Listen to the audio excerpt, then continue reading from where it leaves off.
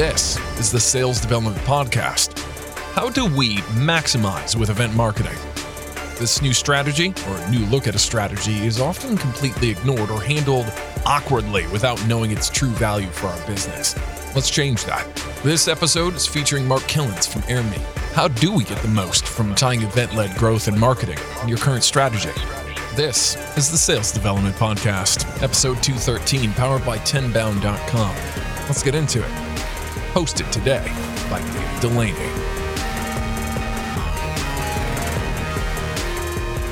Hello, everybody. Welcome to another edition of the Sales Development Podcast. I'm David Delaney, your host, and I'm joined today by Mark Kilens, CMO of Airmeet. Go Airmeet. Yeah. What's up, Mark? Thanks, David. Great to be here. Nice to talk to you again. Go Mark, right? So Mark, we came in contact when you were at Drift, and you've assumed the CMO position over at Airmeet. Tell us about yourself. How'd you get into that position? Yeah, it's an interesting story. So I was at Drift for about 3.5 years before I joined Airmeet, just about 6 months ago now. And we did a lot with events at Drift, both, in person, pre-pandemic, started to bring those back after the pandemics kind of started to slow down. We did our first in-person event in March 2022. And then we did a lot with online events, both like webinars, the classic, if you will, virtual event, small digital online field events, a lot of co-sponsorship, co-marketing with events. And like events were always our top three. It was either number one, number two, number three source of pipeline every quarter, David, for the company. And the sales team loves them, and I was like, this is interesting. So then I was approached to maybe join Airmeet to head up their marketing. I was like, well, I've kind of just experienced this for 3.5 years. I saw some of that at HubSpot. This could be something really, really big. And my take is I just don't feel like a lot of businesses might be using events to their fullest potential. We can get more into that, but Airmeet helps businesses, get people to join together, either online or in person through hybrid. So yeah, I'm so stoked to be at the company now. 100%. What a great opportunity. And, we're obviously big fan of events, and even we've done a blog post with Airmeet on the event wave, and how critical it's been to the growth of 10bound. So tell us, what is event-led growth in your mind, and how does that work? Yeah, you have to unpack it, right? There's a lot to it. At the highest level, I'll say events have traditionally been thought of as a channel, or maybe like an offer, or maybe even worst case, like an afterthought. It's like, hey, we have a big thing coming up. We should do an event for that. Or like, hey, our audience is going to be at this event. Maybe we should do something with that event.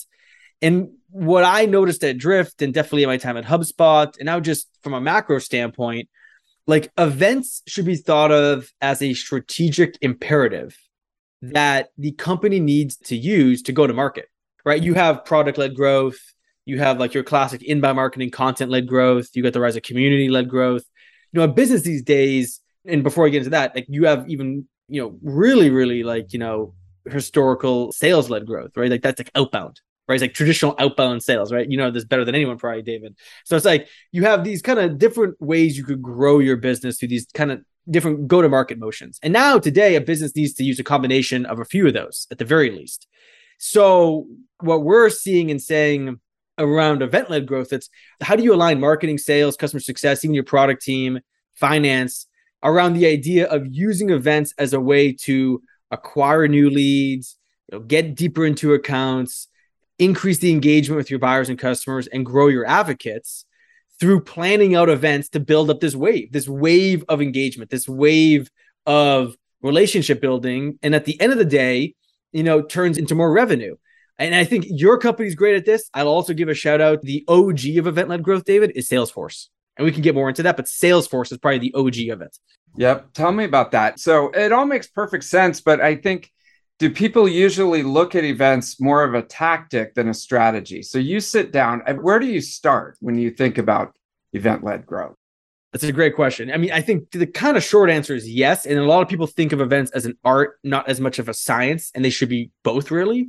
Because events, digital, yes, even in person, gives you a lot of rich insights and data, and you can do a lot with that. So, from a tactical standpoint, events, happens for some type of reason.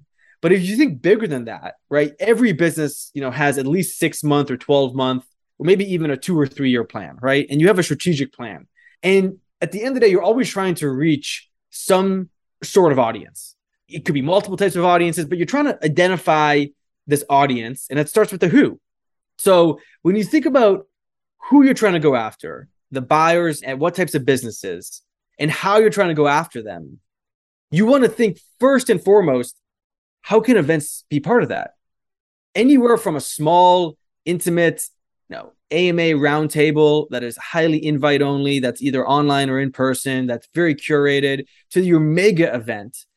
You need to think about how you actually get people to join together to feel and experience the brand, share knowledge, connect, meet one another, talk to one another, right? Experience things together. And I equate this to saying, like, look, if you did content marketing or inbound marketing and you only did 1 or 2 or 3 big pieces of content a year, kind of like what the traditional event mindset is. You do maybe 1 or 2 big events, 3 events a year. You do some co-sponsorship of events. Your content marketing strategy would not work, David. It just wouldn't work, right? Probably for most businesses. You need to be more repeatable, more engaging your audience through your content on a regular basis. And the same goes for events. So I think it's really an idea that starts with who are you going after? Where does this audience exist? And how can you use now both in-person and online digital events to engage with people that builds up that relationship? Like you said, that builds up that wave. And then how do you get better at doing that? Then we can unpack like all the intricacies and the tactics of that. But it starts with, what's your revenue targets, the who, and how do you use events to go engage them? Got it. Okay. And so let's talk about the events. So there's your events that you're putting on. And I think there's an article that David Sachs wrote, who's a VC out here, about the cadence of the company and looking at, like, a Salesforce is a great example. So there's always sort of this rolling cadence of, launching a product and doing your QBRs and then going in, and it just sort of goes on and on. I also think about like Steve Jobs, that like unveiling something that's going to blow your mind, which they still do, right? So as you're thinking about this, what kind of events are we talking about? I mean, you make a great point. So let's take an example of you have an enterprise buyer. We can use both enterprise, but then like an SMB buyer, but enterprise buyer. And that it takes about 6 months to develop that relationship so that the enterprise buying unit, the buying group, becomes a customer of yours. So what do you do over those 6 months, right? Like, great, let's build out an event strategy. Let's think about how do we engage those different buyers and people at those accounts using a strategy that's going to get them to really feel like we are the right solution for them. So I would say, look, you got to do a small event. I would do something online probably, right? And you might do that more targeted at the champions at those accounts, right? And you educate them, right? Through some thought leadership. You bring on a customer maybe, right?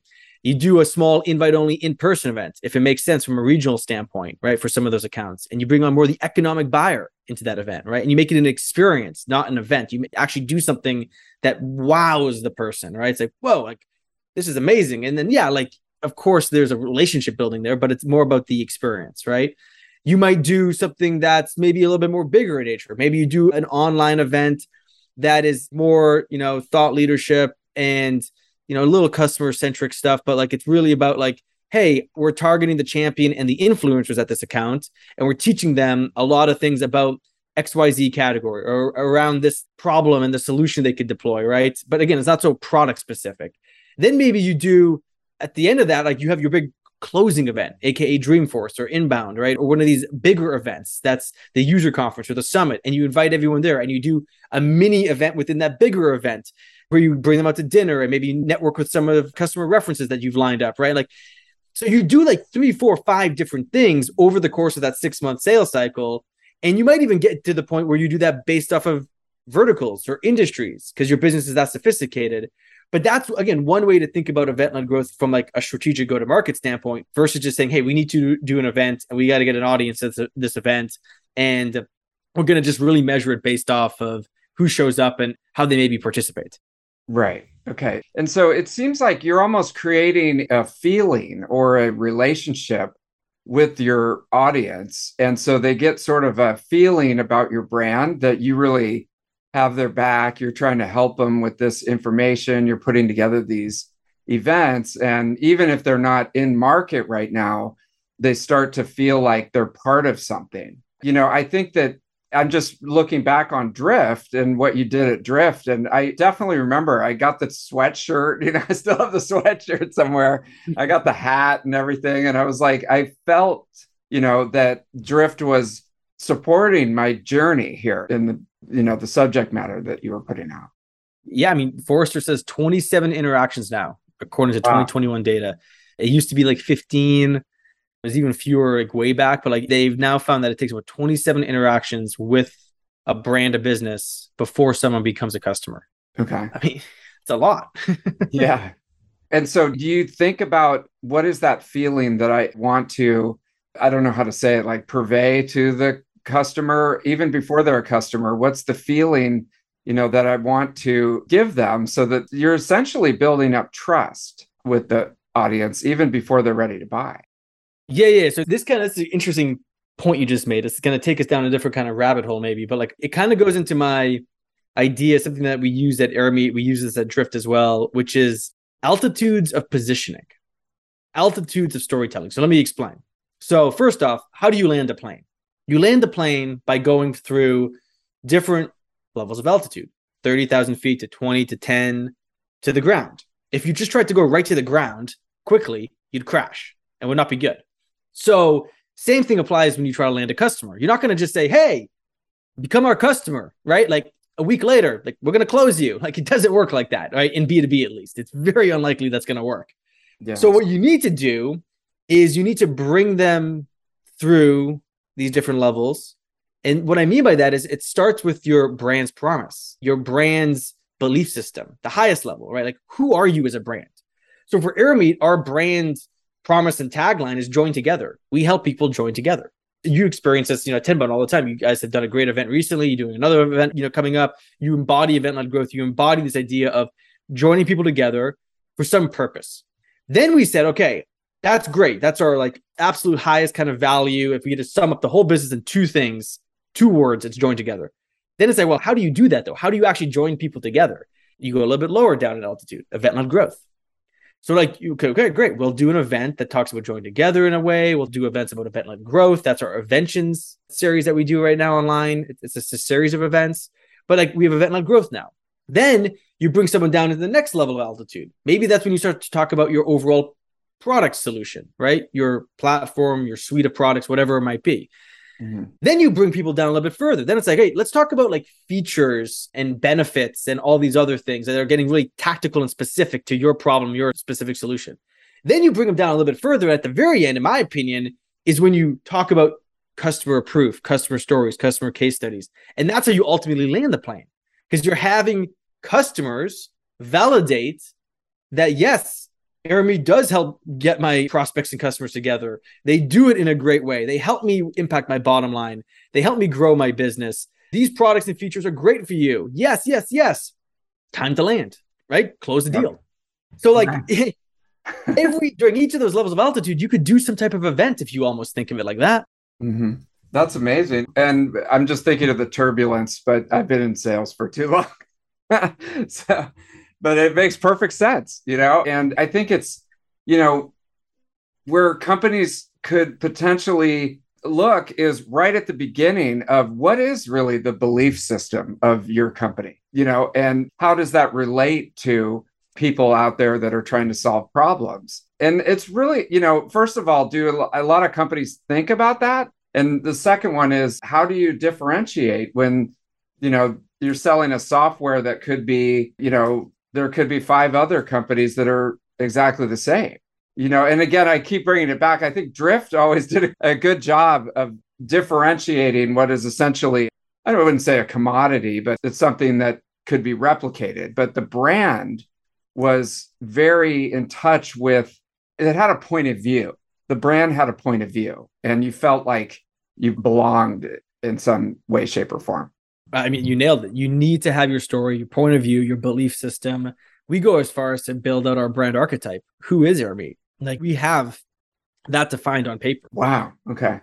Like a persona of your brand. Sorry. Yeah, the persona of your brand, 100%. Okay.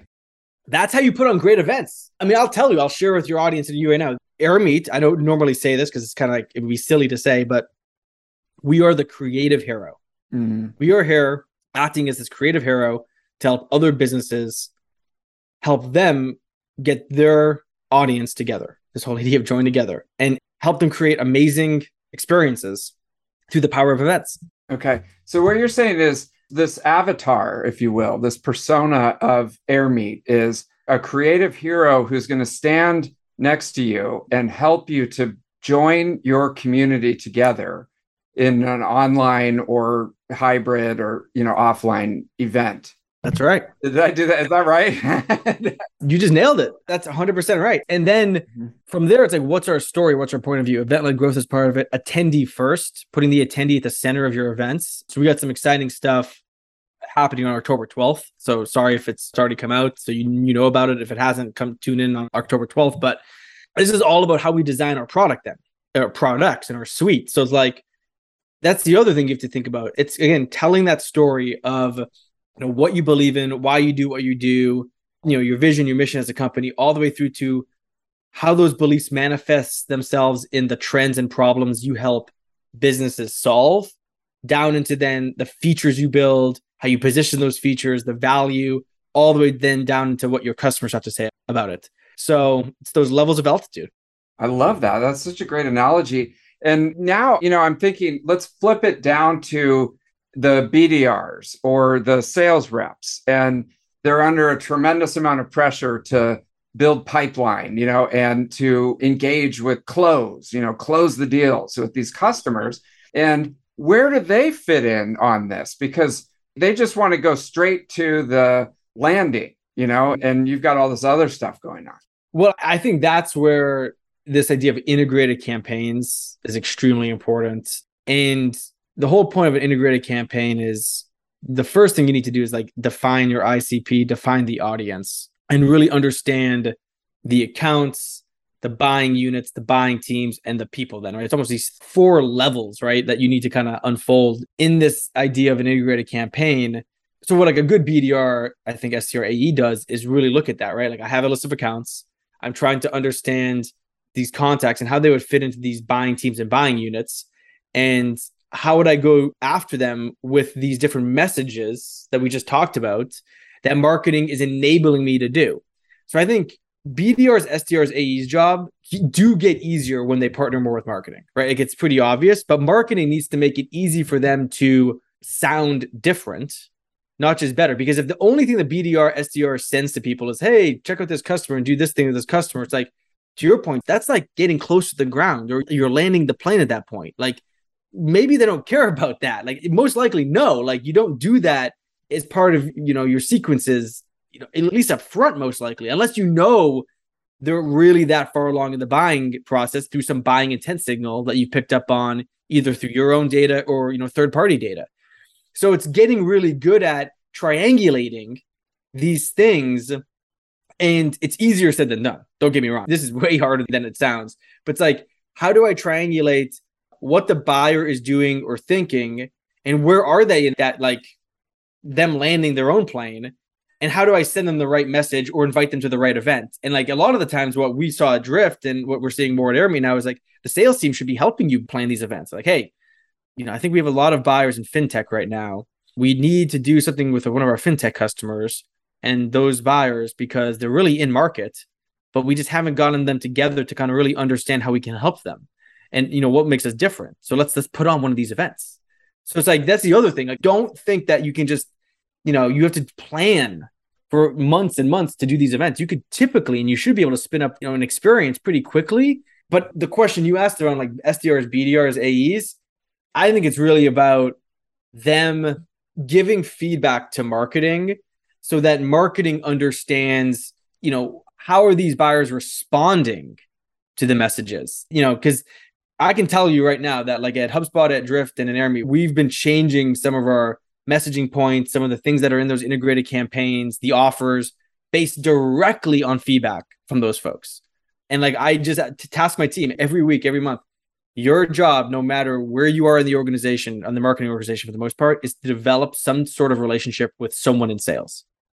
And like, there's very few people where I say you don't have to worry about that. Like some of our web dev people, some of our designers maybe, but for the vast majority of the marketing people on the team, I expect them to do that. I will help them do that. Get in with it. And then, so I've got a bunch of questions. So what if they come back and they're like, we have no feedback? So the message is just falling onto deaf ears or it's not resonating. What do you do with that? Have you ever heard that, David? No feedback? Well, the sales people have feedback always. Yeah, definitely. Yeah. But I'm talking about the prospects or the potential customers. If you're sending out a bunch of stuff and it's just nothing's coming back. Well, that's feedback within itself. If it's not working, nothing's coming back, then that's feedback saying it's not working to you, right? In my opinion. So it's like, okay, we have to change. Something's broken. So there is no response is feedback. So that's that in my opinion. Okay. And then, so I'm a BDR. I work at Airmeet. I don't know if you have BDRs, but what is a day in the life? Am I just calling people and inviting them to events? Or am I promoting events? And it depends on the altitude of where the person is, right? And depending on what the message is going to be. But, what are they doing? Number one, it's a lot of research. Right. So if you're talking more like outbound BDR versus like we say BDR for outbound more than SDR for inbound. Inbound is taking in the request, right? A little bit easier, but still like, you have to do research and you have to be thoughtful. Outbound, it's a lot of research and it's a lot of tailored messaging based off of what we believe between marketing and sales to be effective in trying to get their attention to either take some action, sign up for the free products, like go to an event. Like ultimately that's what we're trying to get them to do, right? Yeah, the perfect scenario is like, hey, respond, I want to talk to you. But like that's, that's like far and few between. Yeah. We're just trying to get the BDRs to get the prospect to show some type of interest. Like, for example, I saw some outbound stuff happening this week. I could tell very easily this is generating free product signups left and right. And that's fantastic. Yeah. So we can talk about that definitely more. Mm-hmm. All right, Mark. So I'm grilling you here because I'm really interested in this stuff. So now let's say we took enough time to really, get our aviator down or our brand persona down. We've got the altitudes all the way from high level to, landing the plane. We've got the team on the same page about what they're supposed to be doing. Now what? What's next? To me, this is where then event-led growth and, product-led growth can help a little bit, but it's more probably like free trials at that point, kind of, which is the post-sale customer, experience side of things. So you got to think about the whole customer experience and journey these days, right? So many people talk about that. But, at the end of the day, an idea that I've been floating around in the back of my mind is this thought term called engagement exposure. Have you ever heard of engagement exposure, David? No. Yeah. So I don't think really anyone talks about it, which is kind of surprising, where it's like, we all know exposure to a brand, to a business is a good thing. We talked about the 27 interactions. We talked about all those different things, how important it is. But ideally, it's not just exposure. It's about exposing them to engagement, exposing your buyer to, like you were saying, how do you build that trust, that relationship? And that's today through interactions and connections. And to do that, content, I don't think gets it done anymore, right? Content is exposing, the person to the brand maybe, but is it really engaging them? Maybe, not too deeply though. I might engage some ideas with them, some thoughts. You might fire some connections off in their brain. To get really deep, you got to bring people together. You got to have these conversations. You have to talk to BDR, SDR. You got to talk, between prospect and customer. When you're a customer, you got to understand how to actually get real value, the value that was promised to you during the sales process at the end of the day. So what's next to me is goes back to this whole idea of events being a strategic imperative across the entire business, but across the entire customer journey. So I'm doing special events for your customers, doing meetups, user groups. HubSpot user group program. Some people I'm sure listening know about that. That's been around for literally 14, 15 years, year 1 or 2 when HubSpot was founded. Actually, no, it was I know exactly what year it was because I was at the first one ever. It was 2010. It was year 4. So it's been around for 12 years. HubSpot's been around for 16 years. And they have now hundreds of these user groups that do stuff online and in person, connecting people together. That's incredible. Talk about one of the best ways to grow a brand and business. And I used to go to these and speak. And now, because of COVID, they're a blend, which I think is smart, of both in-person and digital.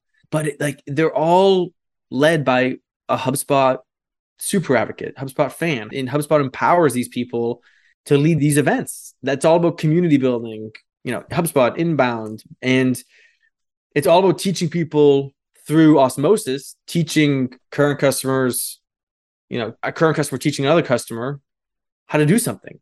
I think that's a big part of the future, right? It's how do you engage? How do you increase the engagement exposure pre-sale, which is necessary these days? But how do you increase the engagement exposure post-sale? How do you keep building that wave? Yeah, once the wave gets to a point of like maximum height that you can actually surf it, and you're like, yeah, we closed the deal, we're riding the wave, but you don't want the wave to like kind of end, right? No one loves I guess theoretically, in science, every wave does end at some point. Right. I think I'm not that good at this physics, I would assume, but you want to keep just that thing going and growing. So I think that's one aspect of it. Oh my gosh. I mean, I'm on the West Coast, right? So Salesforce is like, I could literally see the building from my house, but they have done a tremendous job. I think it's a case study on exactly what you're saying, because, and now it's probably one of the biggest Dreamforce, obviously since COVID, happening right now. It's a great point. Yeah. I mean, they do a ton of events, and they're smart because those events bring together not just sometimes customers, but also prospects. Right. And that's like super smart within itself. But I do think you need to do special things. Like one thing that I wish more companies did, we will do this at some point, is an annual customer award ceremony. Recognize your customers, make it really special. I would say, if you could do it in person, if you can't, I mean, you can do it online, but you got to really elevate if you do it online. But like everyone has an ego. So like you could just feed into people's ego, right? Like you could do a quarterly customer spotlight series online, right? And then you do those every quarter, and that builds up to the customer awards ceremony at the end of the year, right? It's like there's so many ideas. So I think that's the other thing that's missing, that's prohibiting people from using event-led growth more and using events more, is there's definitely a skills gap. We did a survey and study with Forrester, like talking to 200 or so, I think it was actually 165 to be exact, marketing leaders. And one of the biggest things they found as an issue prohibiting them from doing more events and more online events, all types of events though, is a skills gap. Because like most people know how to do in-person events, but like that's the old way.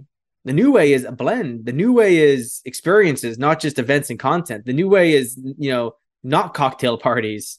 Cocktail parties fine, but like that's like, so I feel like 2010 almost 2015, so I feel like there's definitely a skills gap, and the data shows that.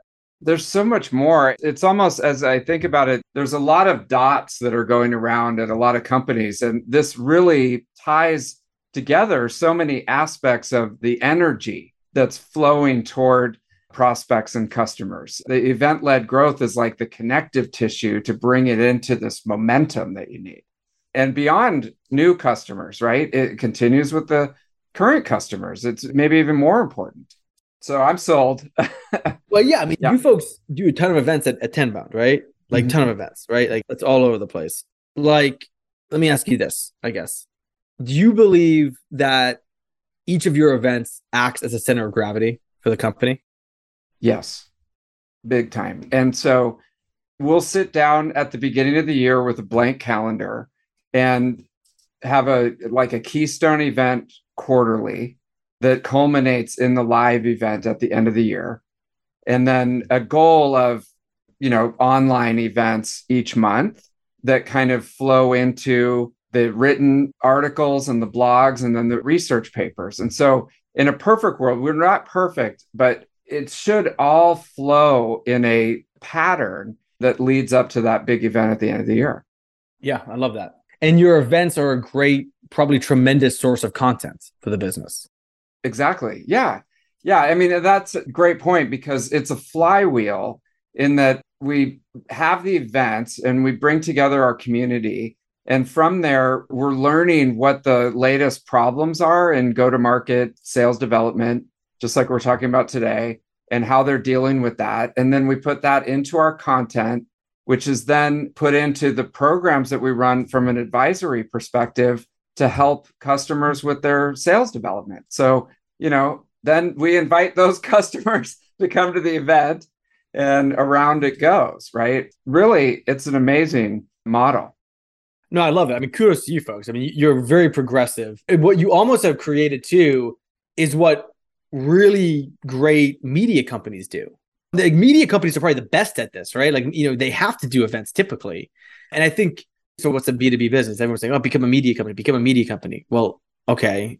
Then if you're going to become a media company, like you have to do events, and if you do more than just 1 or 2 events a year, right? I mean, it's like, so I think there's something there within that kind of idea, because I know that's been floated out there a lot on the internet these days.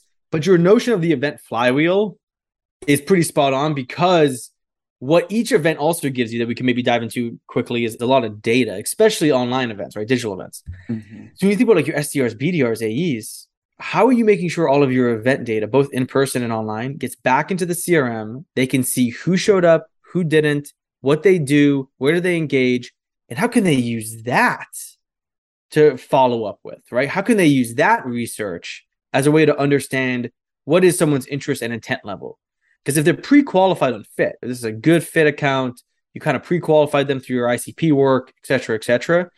Now it's all about like, hey, let's really use the signals of intent from both ELG, the signals of intent through your product-led growth if you do that, signals of intent through content, signals of intent through maybe, them responding to your outbound, your sales-led growth, messages. So, if you have these 3 or 4 kind of really pillar go-to-market strategies set up, then it's about just making it easy for your sales team members to see who and how much and what are they interested in through this idea of going back to engagement exposure.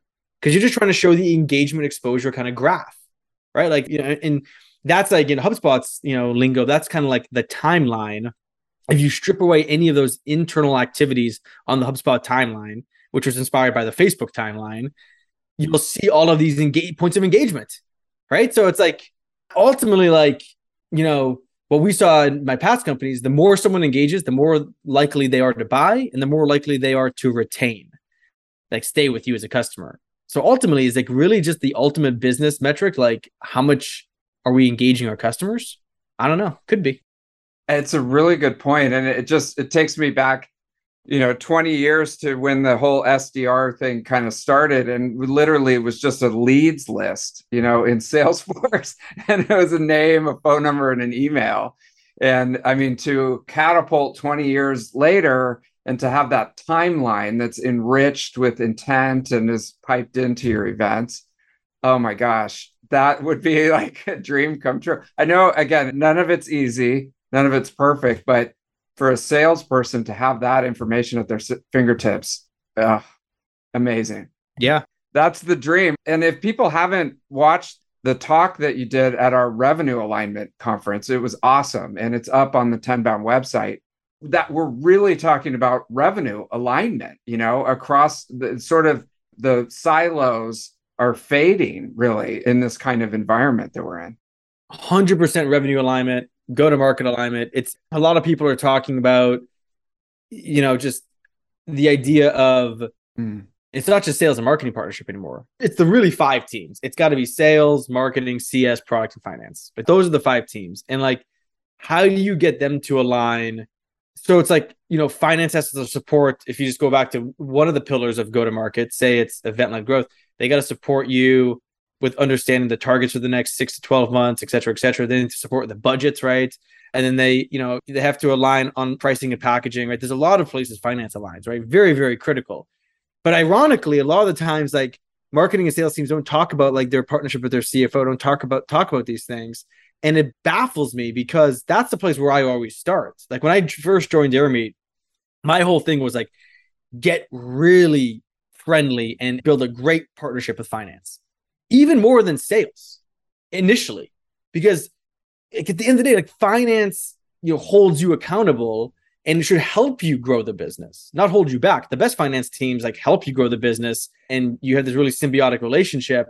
Then as you understand that, it's like, all right, does the sales team have the same understanding that you do? And is finance educating them? So like, and maybe that's just like, hey, that's obvious, Mark. You can just tell me like, of course you have to partner with finance. But I just don't see it being talked a lot about. Like, because like what dictates the success of your business so much these days? it's how you go to market. So yeah, it's CAC, but it's also how you price and package your offering. The pricing and packaging is critical.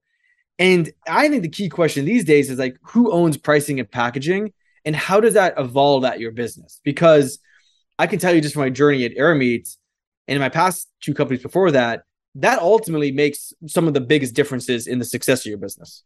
Like it's just like, like it can be so instrumental to your growth rate, both on the net dollar retention side and the new booking side, that if you get it really right, it's amazing. And if you don't get it right, it's really like kind of like, you're going to be way below the 40%, growth rate for, scale ups, after you're kind of post series B and C, you're trying to hit that 40% magic number. And so much of it has to do with like, I think pricing and packaging and understanding your customers. And it goes back to that customer centricity, right? It's like, how do you really understand, to your point, does this resonate with customers? If you're not getting any feedback, or it's like, they're not responding to this pricing and packaging, it's like that's what you're hearing something without hearing it, right? Like that's the signal right there, Yeah. Anyway, I'll stop because I just feel like there's just not enough people talk about this type of stuff for some reason. No, I mean, I think that, people generally look at finance from like an arm's length almost. It's like you have to go ask for stuff in order to be able to do your job. I mean, I'm sure that more sophisticated people than me, think about it differently, like what you're saying, but it's sort of an arm's length relationship. And then also that's really interesting to think about pricing and packaging and how important that is to the overall downstream success. So, I think something to think about for new CMOs is, where do you start, right? Do you go straight? And the conventional wisdom is, I'm going to go sit with the salespeople and talk to a bunch of customers and CS and stuff like that. But you start with the finance team. That's interesting. I definitely talk to a lot of customers. I'd say it's those two that I start with, like, customers and finance. And then I start to build my relationship with sales too. But like, I think a good CMO these days has to understand the economics of the business and have to then come up with strong opinions loosely held, because you can be wrong and you need to change your opinion, but strong opinions loosely held around how you as a CMO are going to impact the business's growth or efficiency, or really ideally both. So then you really have to understand everything to like gross margin levels. You have to understand your gross margin. You have to understand, of course, CAC. You have to understand retention. You have to understand all of these things that go into, your business's health today, but then your business's health in 2 years. And you have to understand, like, if you're on the VCs, if your business is taking VC money, or, it's not bootstrap, you have to understand like what those people are thinking now, but they could be thinking in 6 or 12 months too. Because if you're kind of always in some ways chasing kind of the next, round, if you will, if you have those ambitions, and that's the way you've set the business up. So like you just, as a CMO, you have to do that. VP of marketing, I think it's a little bit different, right? Like it is different in my opinion. But yeah, I mean, Latney, like, the CMO of Sixth Sense, says this so well. She calls herself the chief market officer, not the chief marketing officer. I think she's spot on. And that will probably become, she's evangelizing that. She's got something there that's big. And I do think that's going to become much more prevalent over time, where you're helping the business navigate the market, not just doing the marketing. Okay. Yeah. Tell me more about that. What's the difference? Well, it's kind of like the stuff that I just said, right? It's really understanding the market holistically, really having a strong sense of your competitors, your business's, economics, your go-to-market, what you're trying to do, where you are different, where you're not different, where you're better. And you're trying to craft an overall buying customer experience journey so that throughout all of those different interactions that someone would have with you, you're maximizing the value that a customer would deliver for your business, but also in return, you're maximizing the value that you will deliver to them. Mm-hmm. So a tangible example of that is, can you align your pricing and packaging to their most important value metric? So, for example, you could say at Drift, one of the ways you could change Drift's pricing is we're only going to charge you based off the number of conversations you have with the buyer, because at the end of the day, the number of conversations are the leading indicator to collecting more email addresses and booking more meetings. So can we just price based off the number of conversations your business has with the buyer? Versus maybe the ways, they price now, which I don't believe it's like that, right? With HubSpot, the classic example is contacts. We're going to charge you for the number of contacts you have in our database. And there's some flaws with that. But like at the end of the day, like it was about lead generation, right? And turning those leads into pipeline. So the more contacts you have, theoretically, the more value you're getting. So we're going to charge you for that. Yes, because then there's situations where you import things and you have old contacts and they've worked on like kind of writing some of that stuff. But that's just one example, right? Of like where a CMO would try to really align what the market cares about, your customers care about, and like what's going on in the market, to then how you would change something in your business to directly impact its future growth potential or today's growth potential. Wow, that's a lot to think about. It's got to be one of the hardest jobs out there in our industry, because you really have to, going all the way back, you have to understand the art and the science and have a blend of that and still be able to get a lot of things done. So you make a good point. So the best CMOs are entrepreneurs. The entrepreneurs are unemployable. But maybe some of them are. I don't know. Yeah, I do feel like the best CMOs are super curious, are always trying to come up with big ideas. They know how to operate. Maybe I have to qualify that, but maybe like, I'm not trying to make this sound, mean or anything in any regard, but like the best CMOs are successful entrepreneurs, right? Like, so. Okay. Yeah. There's a big difference. I don't know. I could be wrong there. I'd love to know what you think, folks listening. Like, come at me on LinkedIn and Twitter if you disagree or agree. Because to your point, like the CMO needs to think. I think today the CMO does have. They got to think about sales. They got to think about finance. They got to think about all these things. So it's not easy. Yeah. Well, I mean, they're lucky to have you over there, Mark. So I think they made a really good decision if they're asking for my opinion. So you're too kind. Congrats on the role. And, thanks for coming on the show. I just learned a ton. I've got 2 pages of notes, and I think we need to get you back on again to dive into more of this stuff. No, it'd be my pleasure. Thank you for having me, David. And thanks for being such an amazing customer. We've loved working with your team. And cheers to all of your future events. I mean, check out a 10-bound event. You folks listening won't be disappointed. Definitely. And we'll get over to Airmeet as well. Get on the newsletter, make sure that we're connected there. And Mark, thanks again for coming on. Thank you for listening to the Sales Development Podcast, the only audio forum 100% focused and dedicated to sales development. Please be sure to subscribe to the show on YouTube and take a moment to leave us a review on iTunes. Your support makes our show possible. If you are struggling with your sales development program, contact us at 10bound.com for a no-obligation exploratory call. Again, that's 10bound.com.